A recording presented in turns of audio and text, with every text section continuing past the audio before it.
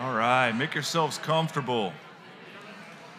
It's good to see you on Super Bowl Sunday.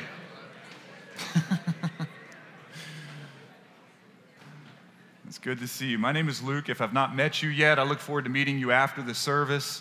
I'm one of the pastors here at Legacy Church, and I'm glad to be able to go through this text today. It's a fun text.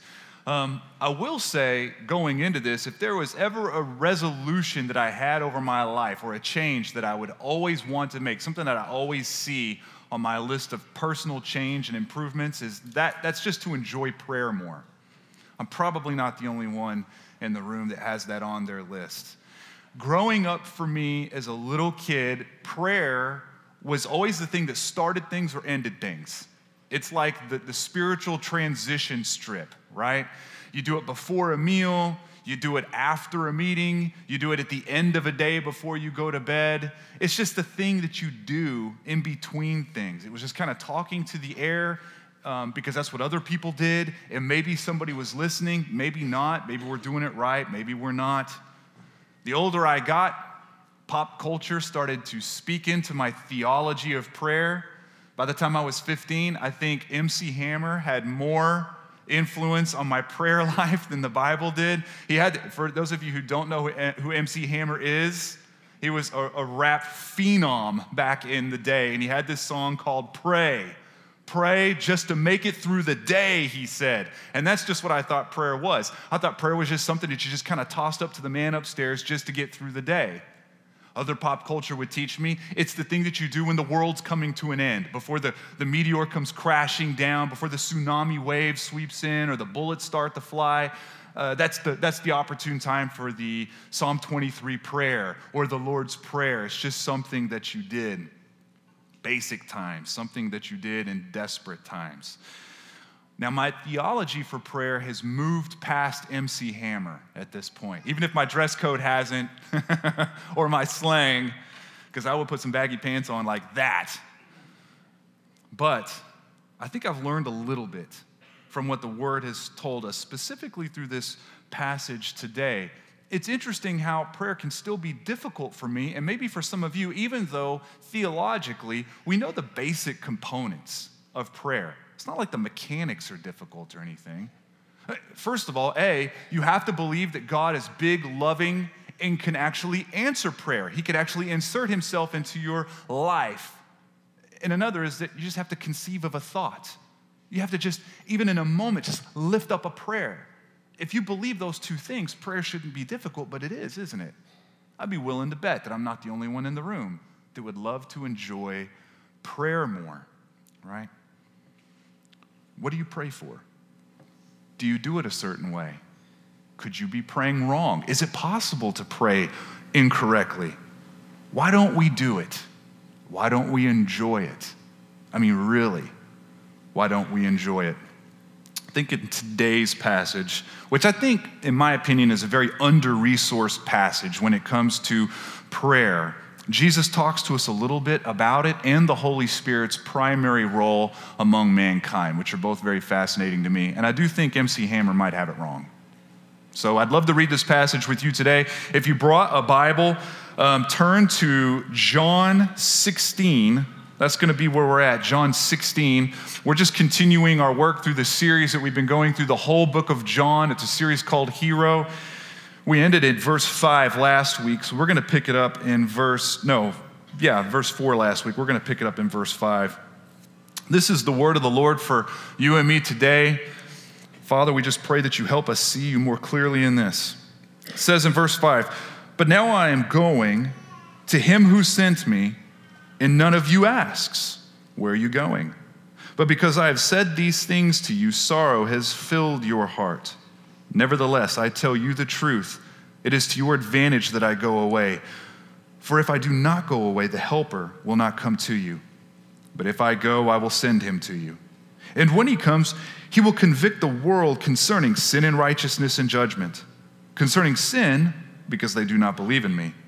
Concerning righteousness, because I go to the Father and you will see me no longer.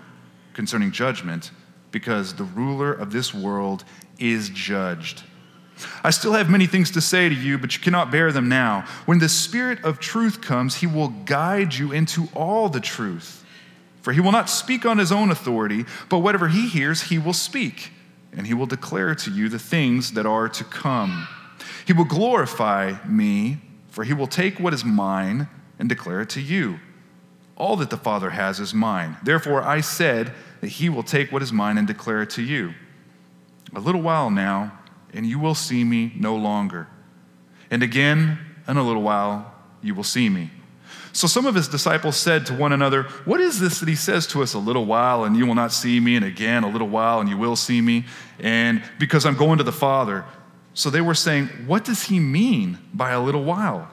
We do not know what he's talking about.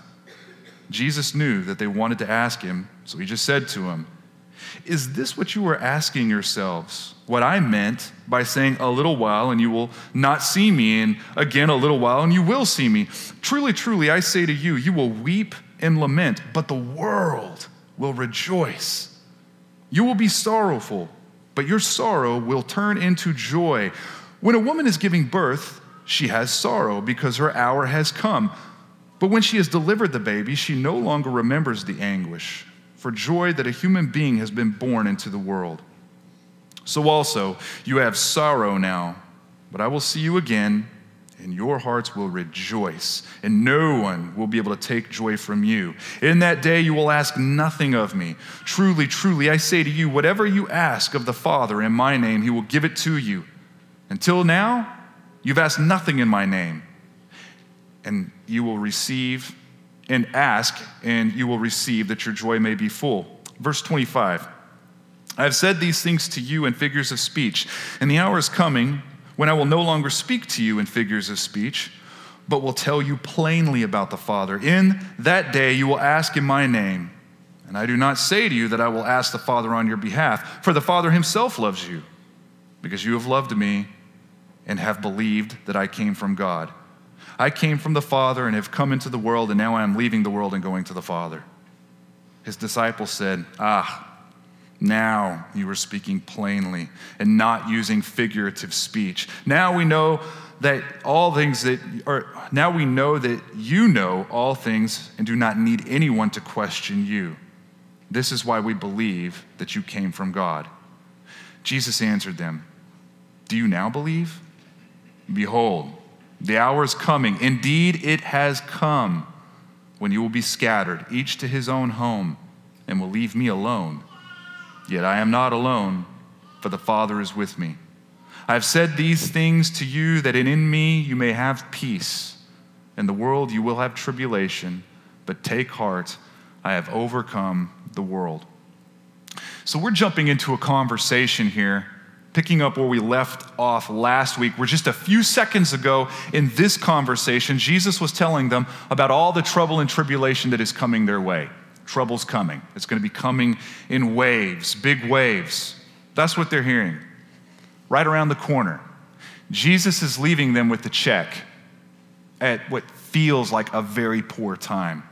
He says it in verse 5. He says it again in verse 28. He says, I came from the Father and have come into the world, and now I'm leaving the world and going to the Father. I'm leaving. I'm gone. I don't think we have to imagine too much what they were feeling at the time. We know from the text that they weren't super concerned over Jesus leaving and just losing that fellowship. They were mostly concerned about what was going to happen to them. That's really the fight that was going on. I don't think we have to imagine what was really deeply going on, because they did scattered. He was right. The shepherd was taken, and the sheep, they just ran. They were all found back at the fishing docks. They were found back in their common jobs, back in their normal rhythms. I mean, the mood of this conversation is growing more and more solemn as we've looked at from week to week to week. No one's really cracking jokes right now. No one's grinning. No one's goosing each other. There's just a heaviness that's in the air. And he says it even this way, because I have said these things to you, Jesus says, sorrow has filled your heart. Because more trouble and less Jesus isn't really the future that they had in mind, right? But me neither, though. That's not really the future I always have in mind. I mean, I don't think we're very different today. I think we can get very sorrowful. I mean, a heart full of sorrow, very panicky, at the prospect that trouble is coming and tribulation is coming, and Jesus isn't going to quite be there like we want him to be there, like we'd hope that he would be there.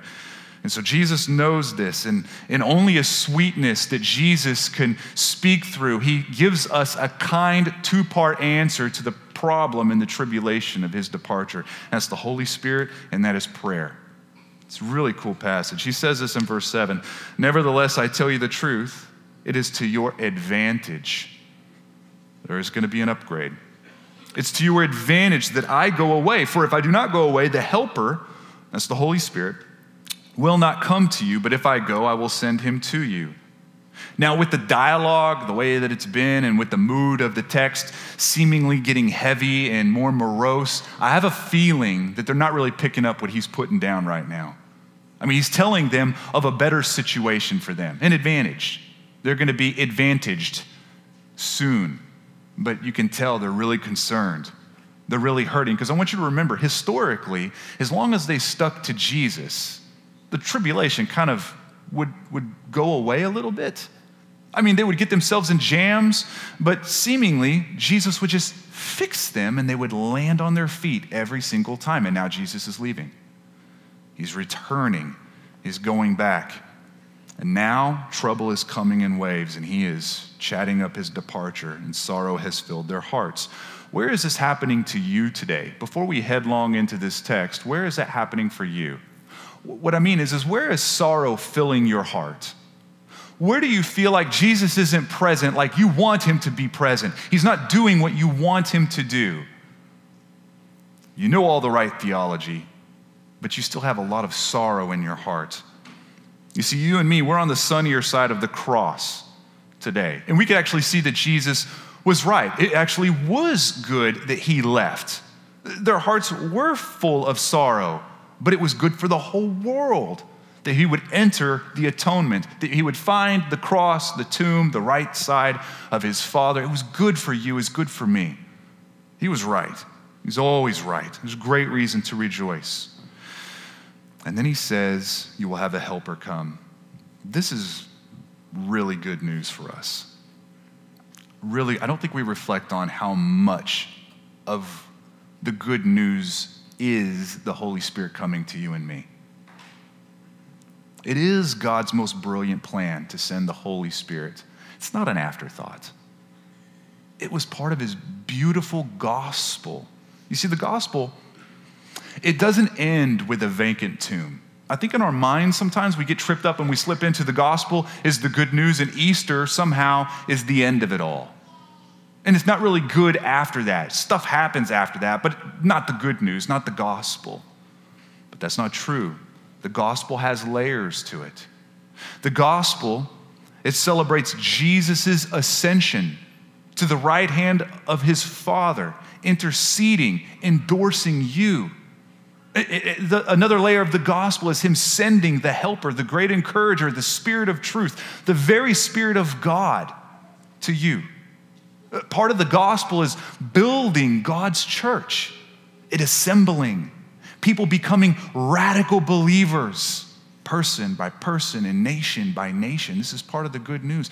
All until the day, as we grow together closer, all till the day where King Jesus rides in on a white horse and rolls up all of creation like a scroll, at which we get to celebrate and be in his glory, basking in his glory forever upon forever upon forever upon forever.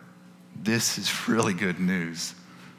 You see, the large picture of the gospel, if you were to sum up the gospel in one sentence, it's God redeeming creation. God redeeming broken creation through the person of Jesus. And part of this is him sending a Holy Spirit and helper to you. Therefore, you will never be alone. Never, ever, ever, ever, ever, ever be alone. This is part of the gospel. Part of the gospel is that we grow in the Holy Spirit, and the Holy Spirit finds residence in us, which is hard for some people to conceive of. We've actually touched on this the last couple weeks. We see in John 14:23, if anyone loves me, Jesus says, he will keep my word, and my Father will love him, and we will come to him. When he says we, who is he talking about? Him and his Father, right? We will come to him and make our home with him. Before that, it says he's going to go away to make a place for us. And now he is saying that we become a place for them. The Father, the Son. And then we see in 2 Corinthians 6, where he says, for we are the temple of the living God.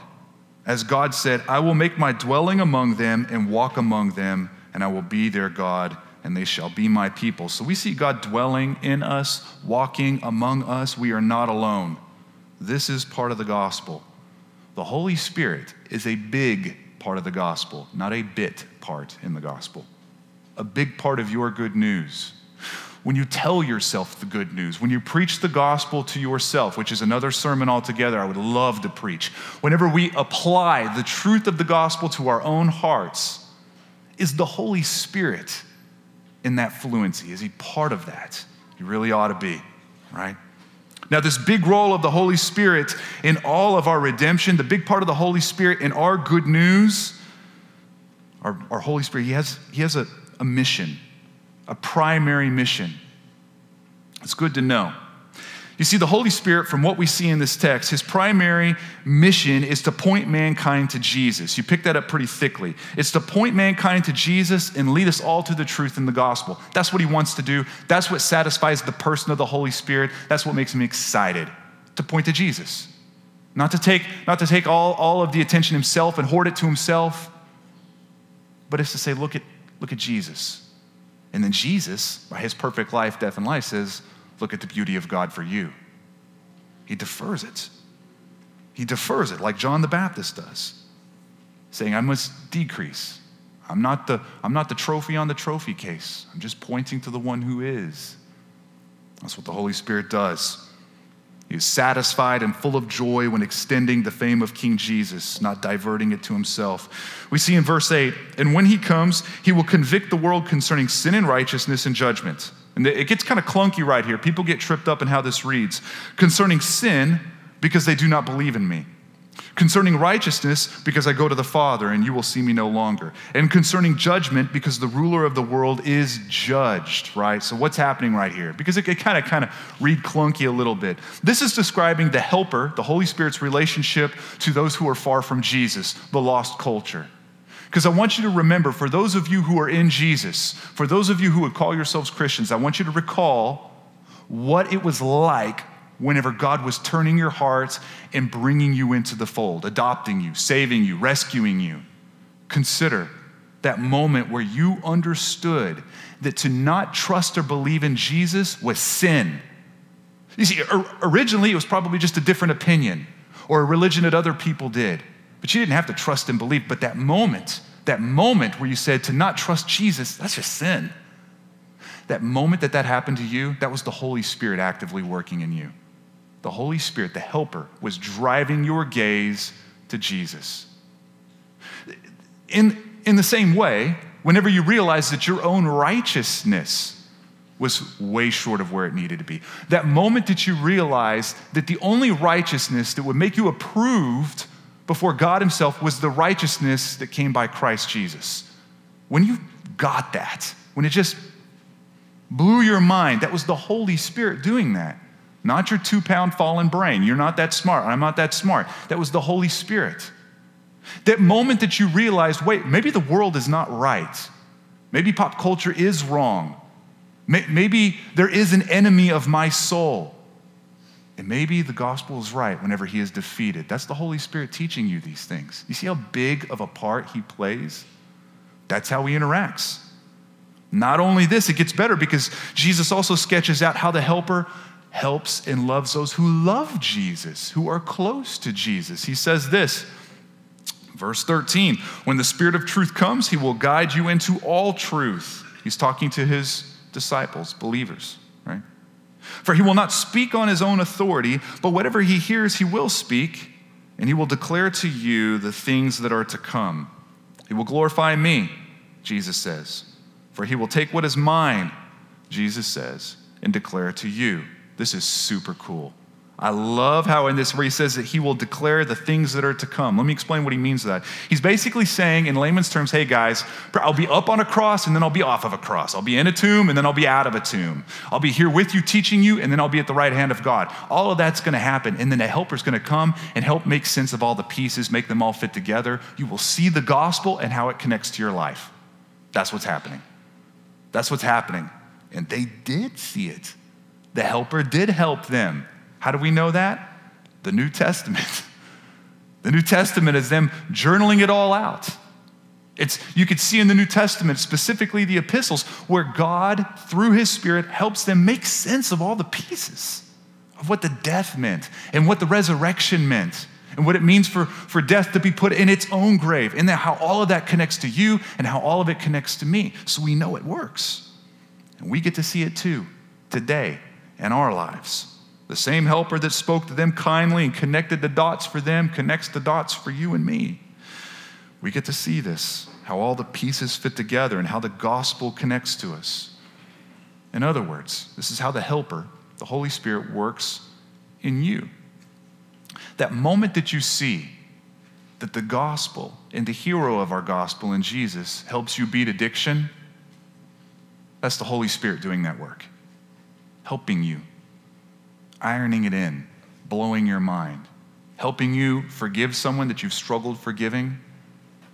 That time that you finally see how the gospel helps you overcome a fear of man and a fear of rejection, that's the Holy Spirit working in you. It's the Holy Spirit doing work in you, even in that moment. When you see the gospel freshly, when you find yourself more fascinated. You know what I mean when I say that? There's just moments, like little glimpses. I know some Anglican friends, they call it the thin places, right? That place where you feel like you're in between heaven and earth. You're right there, and it feels like, gosh, I just never want to leave this moment. I can see so clearly. I'm so fascinated with the gospel. I'm so in love with Jesus right now. I never want to. That right there, that moment provided by the Holy Spirit, you could thank him for that. He's good at what he does. He is the builder of those thin places. I think the reason I'm going overboard on showing you the role of the helper for the lost world and the role of the helper for all of us who love Jesus, to say that is his primary role, is to point out the beauty of Jesus. That's his primary role. What we can do as believers sometimes is we could wreck that. We could take his primary role and rewrite it. Give him a new job description, right? Give him a new purpose. Give him a new mission. There's three primary ones I can think of. One is that we think that the primary mission and role for the Holy Spirit is to give us gifts. That's just what he's there to do. It's the Father, the Son, and the gift giver. He just gives gifts, just like Santa Claus. Just here, you can have that, you can have 3, you can have 10. You probably don't have any. Isn't that how we feel? And certainly, we have Spirit-empowered gifts given to us. That's true. Why do we have those gifts? To show the world the beauty of who Jesus is. To declare before the whole world how awesome the gospel is, right? You have a gift to heal? It's fantastic. It should paint the portrait of how God heals mankind through the person of Jesus, right? You're a good host. You have a gift of hospitality. It is to paint the picture and divert attention to the fact that we are greatly hosted in a house by an incredible host. You see how every single gift that is given to us is meant to be a giant billboard that say, look at him. Look at Jesus. Look how beautiful he is. Look how beautiful he is. That's what the gifts are for. It's to divert gaze to Jesus. I think we can also sometimes think that the Holy Spirit's primary role is to draw us to him or to his gifts, that he's putting himself at the top of the pyramid. The Holy Spirit is about the Holy Spirit. This isn't true. I automatically think of a car show. Not one of those car shows where it's all concept cars, things that aren't even out on the road yet. I'm thinking about the old ones where everybody gets their hobby, right? Their weekend hobby. And they shine their weekend hobby and they bring it out and park it on the strip with everyone else's weekend hobbies, right? And they polish it, they stand in front of it, they brag over it, maybe answer some questions, and then they lust after the hobbies all around them, right? We buy t-shirts that describe the car show, we eat corn dogs, we spend the rest of the day talking about what our favorite hobby looked like that day, right? And if you're not into car shows, it could be a gun show, it could be Pinterest, House, it could be Facebook. We all have our car shows where we show off what we have and then we lust after what other people have. I think we could do this with the Holy Spirit's gifts. I think this is a big trap where it's all about the gifts and which ones are the most polished and what we think about our hobby gift and lusting after the hobby gifts around us. We just stare. We wish we had theirs. I think some of you have been caught up in settings like this. I have. Not much made of Jesus because there's not enough time because the Holy Spirit has center stage. I don't even think the Holy Spirit's very excited about that, having center stage like that. Anytime you see gifts, works, talents, activities, services that elevate the Holy Spirit above everything, that's just not healthy, friends. Again, he says in this passage, he is fulfilled in diverting Jesus, or dividing our attention to Jesus, the one who is most beautiful. The one who is most beautiful. Because the Spirit declares what Jesus intends. That's what the passage says. Convicting the world over its state of affairs, leading Jesus' disciples to see and make much of him. And I think anything else starts to be a little bit goofy at that point. You see, both are fully God. God the Spirit and God the Son are both fully God. But the Holy Spirit's role is to divert mankind's affection and fixation on the gospel of God through the person of Jesus, his life, death, life, right? I think another thing we can get trapped in sometimes is to begin to think that the Holy Spirit's primary purpose is to draw people to us. It becomes a little bit of a billboard for you and me. This is where we see the abuse in gifts, right? The whole book of Corinth. If you look at Corinthians, First Corinthians, read that. That's pretty much what it is right there. Paul's really having to deal with a big fat look at me fest. This is like having a car show where we leave the car at home because it gets in the way of everyone looking at us. That's even more goofy than the car show. But that's what's happening in this young church because people will start to build ranking systems after a while on which gifts look more valuable than the others. Who has more gifts? Who has the cooler gifts? And it's usually working out to where the more sensational gifts have more of a front row seat, more value and significance than the back of house gifts. We've had series taught on this, so I won't go into it a lot now. But Paul shows us what the real value behind the gift is, and it is what? How it serves each other to see Jesus more clearly.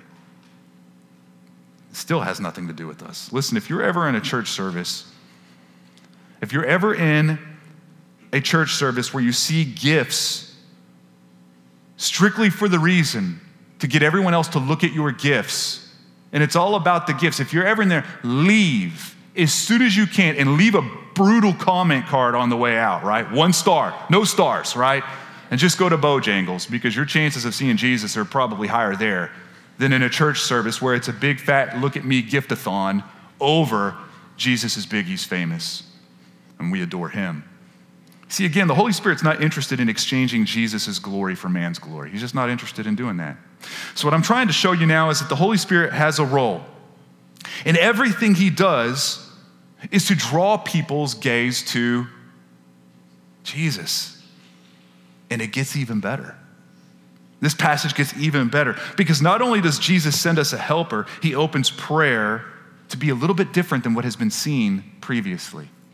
This is interesting. Jesus is now saying you can pray to the Father in my name and he will hear you and he'll answer. This is really good timing because things are about to get real for these guys. And in fact, you read the book of Acts and what do you see these guys doing a lot? Praying in the name of Jesus. This is relevant to you and me. This is relevant to you and me today because we have tribulations and troubles that come, but oddly, we're silent. We give God the silent treatment. even though we know how prayer works. I think we give him the silent treatment and then we pretend that we're not offended, which is passive-aggressive, is it not? Prayerlessness is mostly just a passive-aggressive action, and it's our theology that drives this. Now, we know on paper that it is good to pray to God and that he hears us. We've already read a few passages that kind of show us that. But that's not the theology I'm talking about. I'm not talking about your thin doctrinal statement that you have written down somewhere or your bookshelf that's supposed to tell everybody else what your doctrinal belief system is. What I'm talking about is the little theologian inside, because that is where our behavior comes from.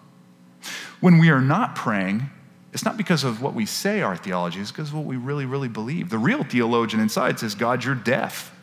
You don't hear what I'm saying, and you're heartless. You definitely don't care. And there's no joy to be found in praying to you, so I'm just not going to do it. Why would I pray?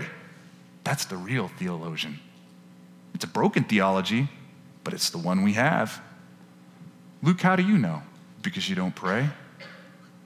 Same reason I know for me. So, when the pain is about to arrive, Jesus does not promise that everything will be peaceful. He does not teach them on how to get more aggressive, how to roll with a punch. He doesn't lead them out into the desert. He doesn't lead them into the city. He leads them to pray. Pray, of all things. And not only that, he's saying that's where joy is found. In the middle of prayer, deep prayerful connection to the Father.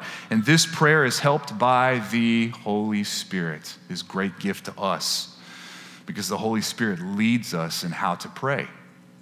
Are you starting to see how these are beautiful gifts given at a good time to these disciples who are in big, big trouble? You know, I think we hear sermons like this sometimes and we think, oh gosh, had I known he was going to talk on prayer, I would have just stood over the crock pot all morning. I mean, I've got stuff I got to have ready for the game anyway. I wouldn't have even gone, Luke, I get it, I hear you. Uncle, you know, it's uncomfortable. We start looking at our watch. I got to go to the bathroom, you know, a lot of bathroom trips right now. Because it's one of those sermons, isn't it? But why? Why do you want to pray? Why pray? Why? Why ask for anything in Jesus' name? Because you're supposed to? Because that's just what you're supposed to do? So you feel like less of a loser, so you'll get things? What is the why behind it? You know, it's really, really hard to talk about prayer without a heavy cloud of condemnation coming into the room and gassing us all. I just want you to relax, though, because your failure to pray well, it does not wash out God's perfection in holding you close. You simply can't outrun his grace with your prayerless life. So just relax in this. There's no and in the gospel, there's no room for condemnation. It's gone. No condemnation, no shame, no guilt. It's been washed away. That's what it means. That's how good the gospel is. The gospel says that no, perfection is not a mark that you ever hit, nor is it a mark that you will hit. And that's why Jesus came, because he was perfect, hitting the mark every time. All right? So even in your silence, Jesus has spoken. In your silence, he's spoken with his mouth and with his life. Because no, we cannot be perfect. And I know even when I'm writing this, I think, yeah, I know I get that, but I don't really ever pray. Maybe some of you are thinking, but Luke, I don't really ever pray. I mean, prayer is really hard for me. It's something that I've always struggled with. And again, you cannot sin deeper than God can love. You cannot sin more pervasively than God can shower you with grace and love. So your mute, silent treatment, it just pales in comparison to the shout of victory over death and sin that has already been pronounced over the people of God. So you see, another layer of the good news is not just the helper coming to lead you and me, but another layer of the good news is we have direct access to the Father, and we get joy there. This is fascinating to me, okay? So it says in verse 23, in that day you will ask nothing of me. Truly, truly, I say to you, whatever you ask of the Father in my name, he will give it to you. Until now, you've asked nothing in my name. Ask, and you will receive, that your joy may be full. And then it says later on in verse 26, in that day you will ask in my name. There he says it again. And I do not say that to you that I will ask the Father on your behalf, for the Father himself loves you because you have loved me and have believed that I came from God. This gives people trouble. When they read this, sometimes what they're reading is, well, it sounds a lot to me like Jesus is not going to intercede for us there. Like he's kind of excusing himself for this. That's not what he's saying. He's saying, I am an interceder, but he kind of passes me up. He's like already there. Why? Because we love Jesus and he loves us. It's really cool. I believe this is the first time we see Jesus teaching us to pray in his name. I believe it is. So what that means is typically when Old Testament saints, which they would still be called Old Testament at this point, Old Testament saints, when they would pray, they would use God's promises to be their endorsement. God, you promised this, so I'm holding you to your promise. That's what provided them the open door. That's what lowered the drawbridge for them to have access to God himself, is his own promises, right? But here we see Jesus saying, now that door opens because you use my name. I endorse you. I open up that door for you. No more bloody sacrifices. No more priests. Jesus himself greets us, gives us a warm reception before the Father. So right now the door is open for us and the Father is listening. That's why Jesus says, ask and you will receive that your joy may be full. We see later on in John, 1 John 5, and this is the confidence that we have toward him, that if we ask anything according to his will, he hears. And if we know that he hears us and whatever we ask, we know that we have the requests that we have asked of him. So now, Jesus says praying in his name is important. Certainly you've done this and you've seen other people do it, have you not? This is where it came from, right here. He is our advocate. He is our endorsement. That's what it means, right? It is Jesus that grants us access to the Father. So what this means is fluent prayers don't hold all the value. You've been in those little group meetings, those group prayers where you're like, it starts off with one person and you spend most of your time thinking about what you're going to say. You're not even really listening to anyone else. You're getting a game plan together, right? You're just thinking. I don't want to sound stupid. What can I pray and not sound stupid, right? But there's always one person in the room that just is having a moment, right? Like they're like weepy. They turn into a Puritan all of a sudden, and their words just flow, and you're like, oh my gosh, how do you follow that act up, I'm gonna have to dig deeper. You have to start thinking even more. Listen, that fluent prayer, that puritanical prayer, it doesn't outrun yours. It doesn't have more power than yours. Why? Because the access that you had to the Father is not gained by fluency, it's gained by Jesus' endorsement. In Jesus' name. Now, what if you forget to say in Jesus' name? This is a little bit of a side trail, right? Not real super big to this text, but I have known some people that kind of fritz out a little bit if you don't throw that little thing in there. Like Jesus just hits delete, right? Did you say in Jesus' name? Try again, And they panic a little bit. All it means to pray in Jesus' name, this is what he's saying, it's that when we approach God with our sole right to do so being the work and the love, really the perfect work of Jesus Christ. That we know in our heart, when I approach God, this is the only reason I can be here. The only reason I can even speak to you right now, Father, is because of what Jesus did. That's what it means to do something in Jesus' name. Whether or not those words roll across your lips, right? Because sometimes you know as well as I do, a prayer, it's a fleeting thought. Oh my God, help me. Oh my God, what am I doing? Oh my God, where are you? Right? In Jesus' name doesn't just roll across the lips. I'm not saying it's bad practice to do it. I think it's good. I think it always resets us, kind of like a chiropractor popping all the knots out, because we realize it is in Jesus' name that I'm asking, that I'm praising, that I'm adoring, that I'm confessing. It's him that's doing that. Just like when we have communion and we have baptism and when we sing, these are things, among other purposes, they kind of straighten us out and refocus us. I have no problem with saying in Jesus' name at all. I think it's important It postures us so we don't show up and just say, hey, listen, God, I'm just a dude that has a problem and you're just a guy that can fix it. So what do we do with this? For the people who don't pray like they want, for the people who don't have joy, enjoy praying, for those of us who don't follow the leadership of the helper like they want, what do we do? He tells us very clearly, step one, be at peace. It's pretty cool. Be at peace. He has overcome the world, he says. You know what that means? It means he's overcome your failure. He's overcome it.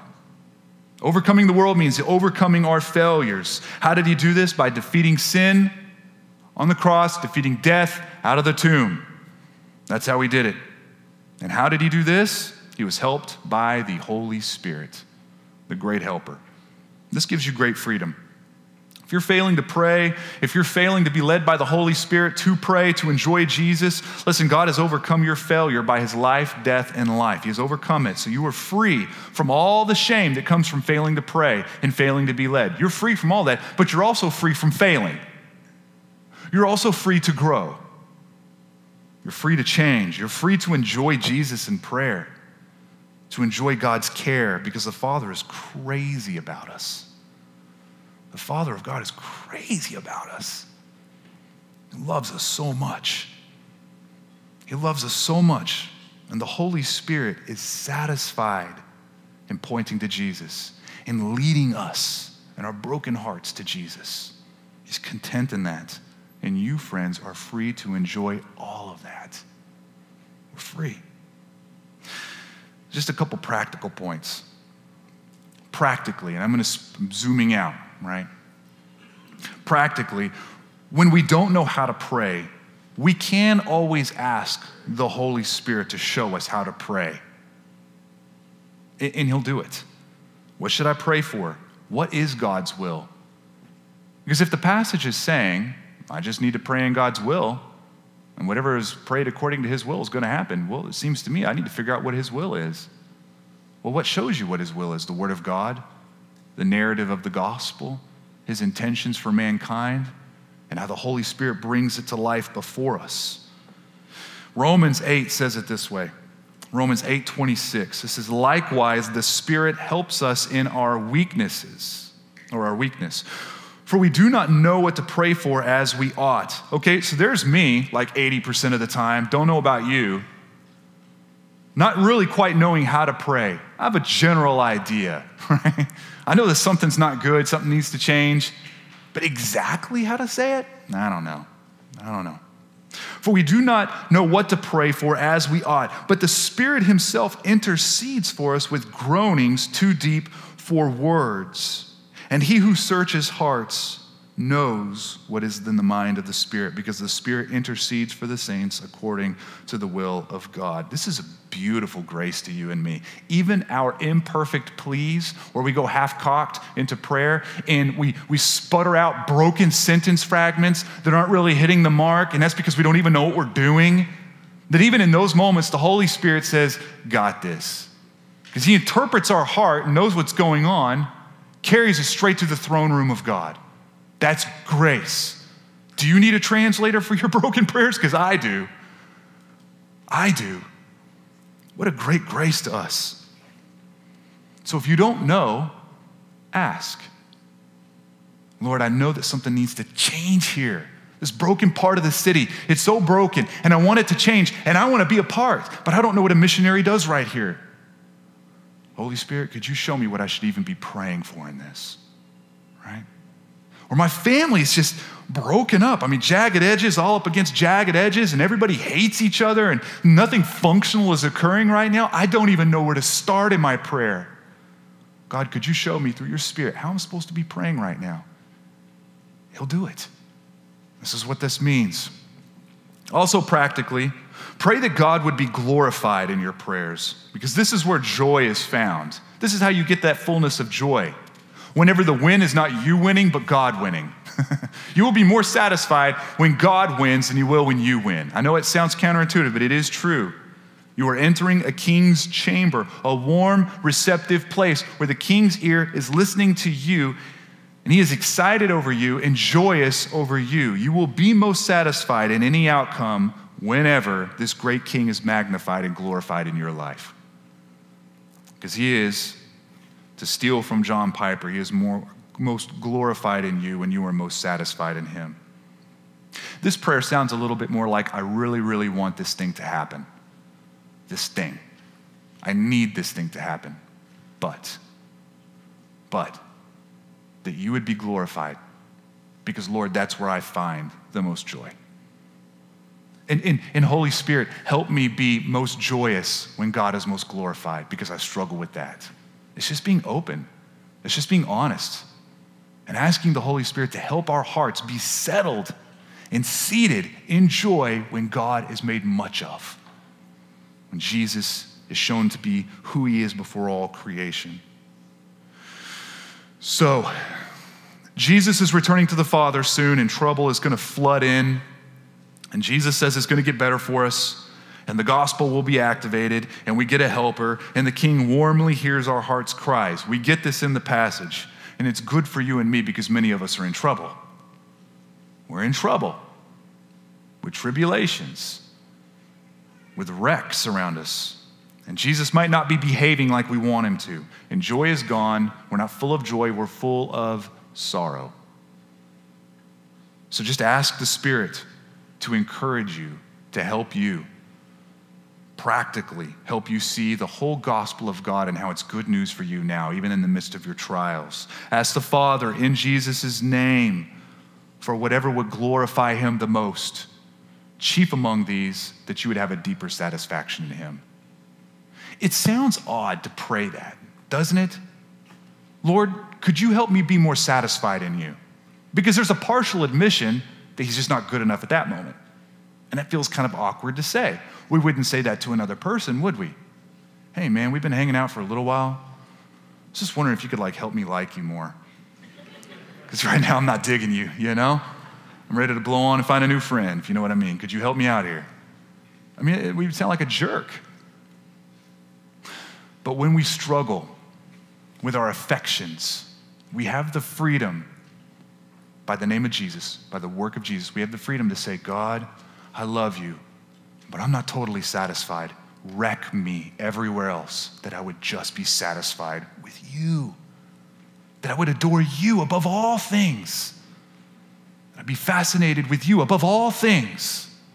These are prayers, as dangerous as they are.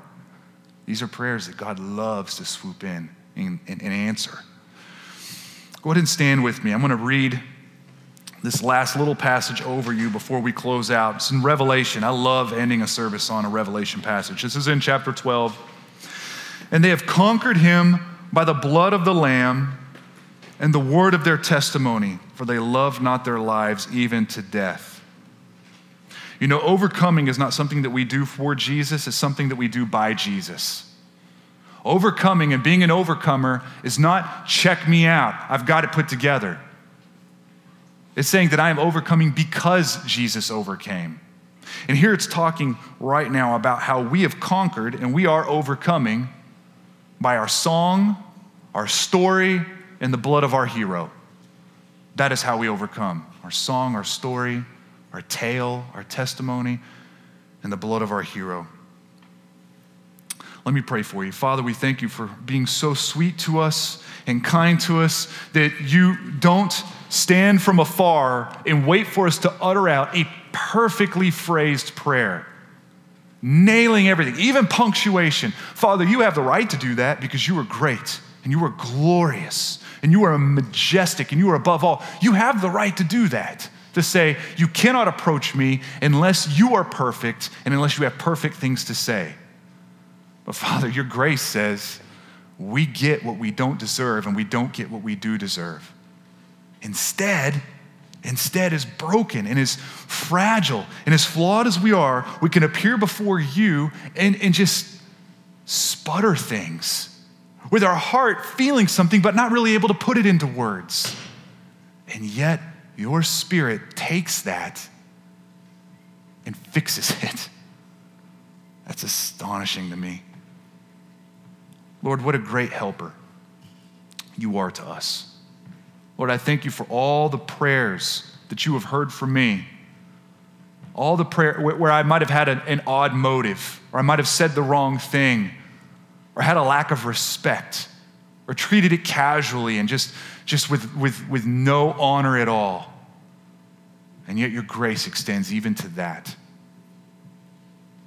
Lord, I just pray that as we sing and as we take communion as your church, and as we meditate on where our hearts are at, Lord, that you would help us see where we might be mishandling the role of the Holy Spirit, and that we would repent and turn from it. Or Father, maybe we need you to bring focus to how we pray, how we don't pray, and what that internal theologian is really saying. Father, maybe we're finding joy in things that are replacing the joy that we would find in you, or at least attempting to. God, there's so much work to be done in a passage like this. I'm so thankful that you would bring it to us, so very, very thankful that we can say in Jesus' name, or not say it, but know and understand with the depth of our being that the only right, the only reason we have to even be in that throne room is because of the work that you did on our behalf. You are truly our hero. We love you, and it's in your name we pray. Amen.